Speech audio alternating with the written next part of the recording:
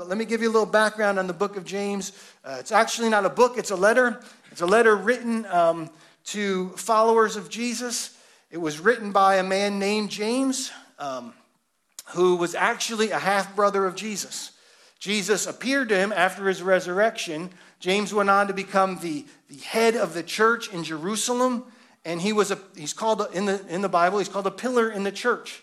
He was very, very, very well known. As a matter of fact, another of Jesus' half-brothers, a guy by the name of Jude, refers to himself not as Jesus' half-brother, but as the brother of James. That's how well known that James was.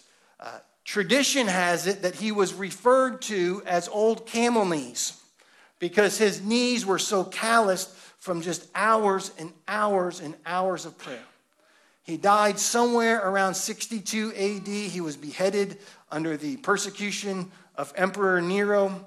But he writes this letter, and it's full of wisdom, insight into how to practically live out your faith. So we're going to start right in verse 1 and 2. It says this: James, a servant of God and of the Lord Jesus Christ, to the 12 tribes scattered among the nations, greetings.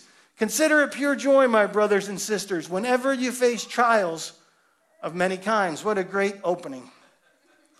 I mean, he just dives right in. So James, again, was the pastor of the church in Jerusalem. And so he's writing as a pastor to followers of Jesus who are now coming under persecution. Followers of Christ were being persecuted in Jerusalem, and so many, many, many of the followers scattered. So he's writing to Jewish believers, men and women who were Jewish by birth. They now became followers of Christ, and they are displaced. They have run for their lives. They're in hiding. So he writes this letter. Their letter was probably sent out in secret so that it could make it to these different places and be read and be internalized. So all these scattered, persecuted Christians, the first thing he says is consider it joy because of what you're going through. Now, that may sound odd to you because we don't often consider persecution, trials, difficulties, challenges as something to be rejoiced in, something to be joyful about. But the whole point that James is getting at is I want you to see things from a different perspective. So much of life is shaped by how we view it. So what he's saying in essence in this first verse, these first two verses, is this: that by changing your perspective, it will change your life. Changing your perspective will change your life. See, difficulties, trials, they're going to come. Life happens fast and it hits you hard, and challenges come out of left field. I mean, some of you were pushing $1 million in your retirement account just a few months ago. Now you're going, I got to go back to work. Life hits you hard and it comes fast, and you go, I don't know how I'm going to survive through retirement. Some of you all of a sudden find yourself in a marriage that's about to fall apart or has fallen apart, and you go, I never saw this coming. Some of you get the call from the doctor and the test results came back and it's not good. Some of you get a knock on the door in the middle of the night, and it's the police officer standing there saying, there's been an accident. Life comes hard, life comes fast, and trials seemingly come out of left field. And there's the normal way of viewing those things is like, I'm a victim, a perspective, the victim mentality. Another perspective is to point the finger of blame. You did this, he did this, she did this, they did this. Another perspective is simply to somehow or other say, life isn't fair. I've gotten dealt a bad hand. I'm always getting the short stick. Those are the normal perspectives that we often take in life. But James says, there's a different perspective I want you to take, a better perspective, a perspective that runs so counter to what our culture would have you think. And it's not easy. It's not fun. But I'm telling you, if you'll take this perspective, it will change your life because you'll see an opportunity that you never saw before. And it's a better way to live, that you can consider it joy. So changing your perspective will change your life. And he says, so consider it joy when you go through trials. Now, please don't misunderstand that. Considering it joy doesn't mean what you're going through is joyful. That's not what he's saying. He's not saying you should be happy about any of the difficulties you're facing. He's not saying you should feel joyful about it. And he's not saying, as so many people do, put on a phony plastic smile. Oh, praise Jesus. Isn't life good? Everyone's left me. I'm poor and I've got nothing. Jesus is so good. No, Jesus is good, but that situation stinks. It's hard. It's knocked you for a loop, and it's okay to be frustrated. It's okay to be angry. It's okay to have all these different emotions, because joy, the joy that James is talking about, is deeper than emotion. The joy that James is talking about is about perspective. Joy is based on how you view your trials, not how you feel about them. You can really not like them. You can really be torqued about them, upset. You know, you go to your best friend and you vent, and they're like, wow. And you're like, I'm just venting. I get it. I understand. There's times you have to vent. I have been mistreated. I have been talked about. I have been lied about. Things have been said about me. I've been kicked to the curb. I've had people in churches say, we wish you were dead. I don't like any of that stuff. I'm not like, oh, Jesus. I'm like, this is awful. But you know what? It's not about how I feel about what people said about me. It's about how I view it. If I can view it the way God wants me to view it, if I can change my perspective, then all the things I go through can be an opportunity. See, what you go through will shape your life. The things that hurt you, wound you, are an opportunity to grow or to retreat. They make you better. They can make you bitter. You can say, it's going to produce and create quality in my character, or it's going to cause me to quit. You show me, you tell me. This is counseling 101. It doesn't matter if it's pastoral counseling or professional Christian counseling or a psychiatrist or a psychologist. You go to someone and you sit down and talk. What do they want to find out? What is it that hurt you, that wounded you, that damaged you the most? Why? Because once you find that out, I can point to you exactly how it's shaped you, for good or for the not so good.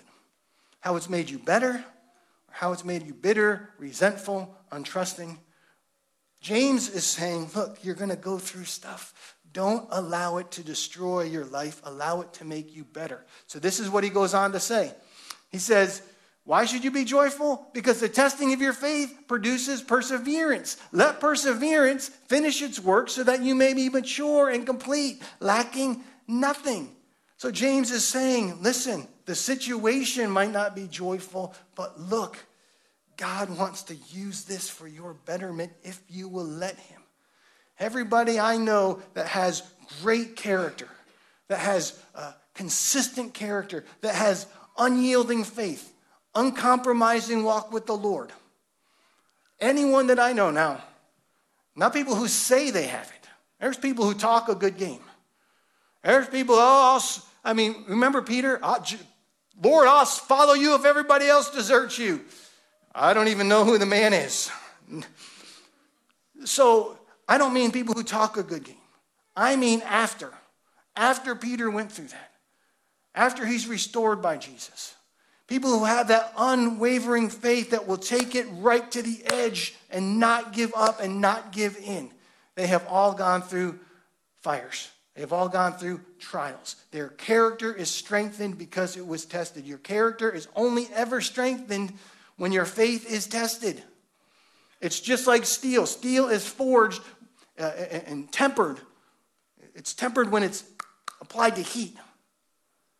And the heat makes it strong. Your faith, your character is only strengthened when your faith is tested. Sometimes you're going to fail. Sometimes you're going to persevere. But through that, James says, consider it joy. Because your faith, your character is being tested. Your character is being strengthened. God wants to use all the things that are happening in your life for your betterment. Change your perspective. But I don't like it. I know you don't like it. It's not about whether you have to like it or not. But look what God wants to do. God can use what you are going through on the outside to work on the inside. God will use everything that's happening outside of you to work on the inside of you. But you have to say, okay, I'm open to that. I'll receive that. I want that. God, this is hard, but I want that. Now, it's amazing to me because we read those first couple of verses, right? Consider it all joy when you encounter various trials, knowing that the testing of your faith produces endurance. When perseverance is complete, you're mature, lacking nothing, and you say, that sounds great. That sounds wonderful, but I can't do it. How am I supposed to do that? How am I supposed to persevere in the face of the crap that's happening in my life? Because some of you are going through some really hard stuff. And you're going, there's no way I can make it through. It's as if James is writing this and he knows, almost like the Holy Spirit's inspiring him. And here he is, as he's writing it, he says, no, I know what you're going to say. I can't, sounds good, I can't do it, I'm not strong enough. He says, I know. So here's what you need to remember. If you lack wisdom on how to persevere, if you don't know how you're going to get through, if you don't know how to hang on, you should ask God, who gives generously to all without finding fault, and it will be given to you. But when you ask, you must believe and not doubt. For if you doubt, you're like a wave of the sea blown and tossed by the wind. You should not expect to receive anything from the Lord. Why? Because people like that are double-minded and unstable in all they do. So James is saying, listen, there's going to be times when you need help. We all do. There's going to be times when you won't know what to do because most of the time we have no idea what we're supposed to do. There's going to be moments when you say, I don't know how I can even hold on to my faith. I'm under so much pressure. I'm under so much pain. There's so much heat being poured into my life. I don't know if I can hold on. And at that moment, James says, here's what you do. Turn to God, turn to God, turn to God. Ask him for wisdom. Ask him for the wisdom, what you should do. Ask him for the strength to hold on. Ask him for the wisdom to know how to persevere. Don't try and do it on your own, because when you ask God for wisdom, he'll give you wisdom. He doesn't find fault. In other words, he doesn't belittle us. He doesn't say, how could you ask for help in a time of need? He says, that's why I'm here. I'm a loving Father. We serve a God who generously pours those things into our lives when we say, God, I need your help in this moment. He says, I'll give it to you. I'll give it to you. That way, when you come out on the other side, that wisdom will also say, I didn't do this on my own. I only got through this because of God's grace, because he strengthened me, because he enabled me. So it wasn't my wisdom, it was God's. So when I come through the other side, not only is my character strengthened, but I am drawn closer to him. But if you refuse to do that on the other side, you'll find yourself farther away. Look how great I am. I got it all figured out. And pride separates you. Or you throw up your hands, you say, I can't do this. It's too hard. And you wander away. So turn to God for wisdom. Now here's the thing. When you turn to God for wisdom, James says, you have to expect that he's going to give you wisdom. I mean, you have to believe. If you're going to ask God for something and you don't believe he's going to give it to you, why are you asking? I mean, we did child dedications today. If you've ever raised a child, you know when they ask you for something, as misguided as they may be, they believe with their whole heart if they ask, if they're cute enough, if they tilt their head just right, that you're going to give them whatever it is that they ask for. That's why they get so upset when the answer is no, because they believe you're going to give it to me. So when you go to God, you have to believe he's going to give this to you. And this is one of the things that God promises us in his word. He'll never say no. If you ask him for wisdom, he'll never say no. But you have to believe.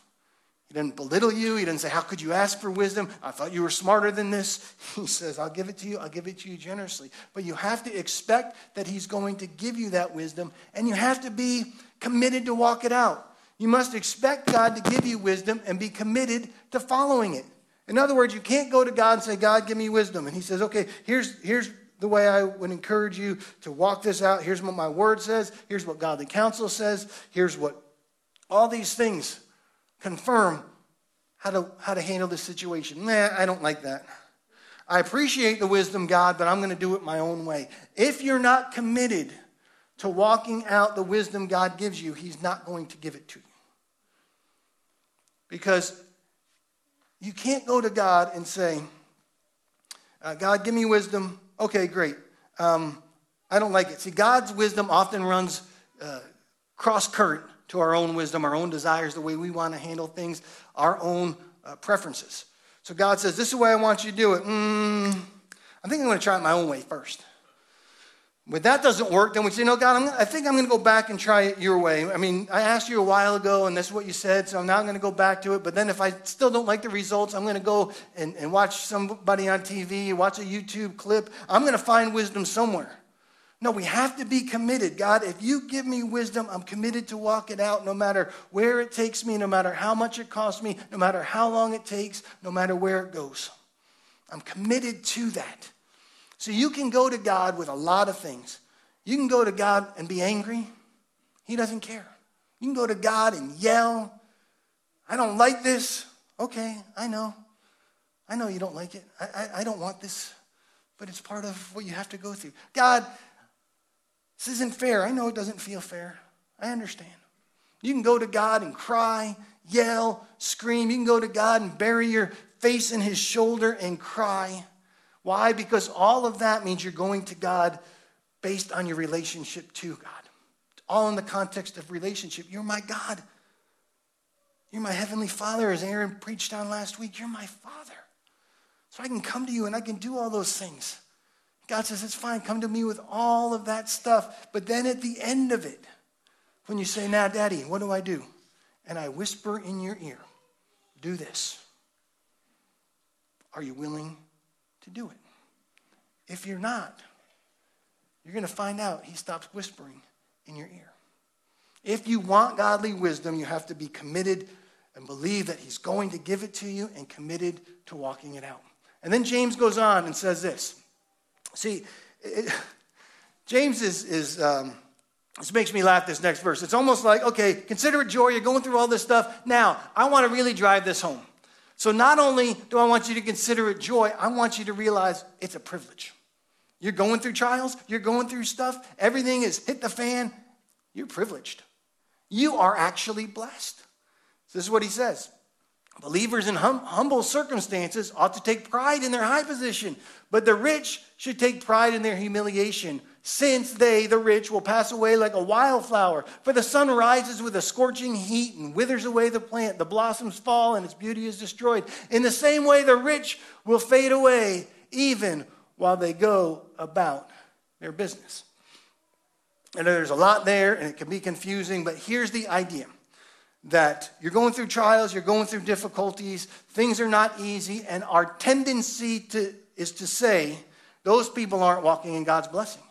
I mean, if you're not financially blessed, if you're not living an easy life, if things aren't going well, if you're facing struggles and obstacles and challenges, and you've got bad reports, and you've got all these things coming into your life, relational discord, all this stuff, obviously you're not walking in God's blessing. But if you're rich, if you're kicked back, carefree, easy life, you've got everything you need, and you don't have any problems, that's clearly an indicator of God's blessing.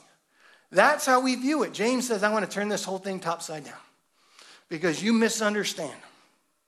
You misunderstand. You can go back. I don't have time to get into this, but you can go back and read Jesus' words in Luke chapter 6 when he talks about when you're poor and you're struggling and all these things, you're actually building up a reward for yourself in heaven. But when you're rich and you have it easy and everyone loves you and talks so good about you, that's all you're going to get. James is picking up on Jesus' words. And so he's basically saying, listen to me. The rich seem like they have everything. And the poor seem like they have nothing. But the rich should rejoice because God loves them enough that someday he's going to humble them. Someday he's going to take it all away. Someday it's all going to be stripped away because he wants them to realize that they're not the center of the universe. They're not all that. They're not the most important person. And they don't just walk in the blank check of my blessing. And the poor, you know why they should rejoice? Those that are struggling, those that are facing difficulties, you know why they should realize that they're blessed? Because in them I am forming character. I am developing character in them. When you see someone who's going through a hard time, change your perspective. Realize you're looking at a walking miracle. That person at that moment, God is forming in them character and unwavering faith. If they will walk through it, if they will persevere, they will come out, and they are the kind of person that can change the world. The rich and the carefree seem to have everything. But James is basically saying this, only when you look from a temporal point of view. It's all about changing your perspective. Look from an eternal point of view. When it comes to eternity, the rich are going to lose everything, while the poor are going to gain everything. When you don't take any of your house, money, investments, portfolio, you don't take any of the houses you built, you don't take any of the cars that you own, you don't take any of that with you. When Jesus comes back, if you're rich in this world, you lose everything. When Jesus comes back, if you have nothing, if you're poor, if you're struggling, if you've gone through some things, when he comes back, you gain everything. It becomes the last will be first, and the first will be last. So James is saying, I want you to change your perspective. Don't look at the rich as somehow walking in God's blessing. You have to realize that character is only formed when you go through some difficulties, which is why James adds this. Blessed is the one who perseveres under trial, because having stood the test, that person will receive the crown of life that the Lord has promised to those who love him. Listen, if you want unshakable faith, if you want faith that's going to carry you through this life into the eternal, if you want to know that when everything is said and done, that you'll be found faithful, it's going to require going through some trials, going through some challenges, learning to persevere. If you want to live a life of faith that changes the world around you, and you think the only way to get there is by avoiding all the hardships in life, I'm not saying you won't escape as one through the flames, but you will lose so much along the journey. But if you will endure, if you will persevere, if you'll go through some hard times, you will have an unshakable, unstoppable, unfettered faith that nothing will hold you back. Only through perseverance does your faith become unshakable. So trials. James starts with trials. But he says, now there's one more kind of trial. This isn't external. These aren't the things that happen to us. Loss, doctor's reports, financial ruin, relational discord. This isn't those things. Well, there's another kind of trial that we face. It's an internal trial. It's the thing that we wrestle with called sin, known as temptation. So James says this. When you're tempted, no one should say, God has tempted me. For God cannot be tempted by evil, nor does he tempt anyone. But each person is tempted when they are dragged away by what? By their own evil desires and enticed. So don't ever say the devil made me do it. The devil didn't make you do it. It was your own desire. You made a choice.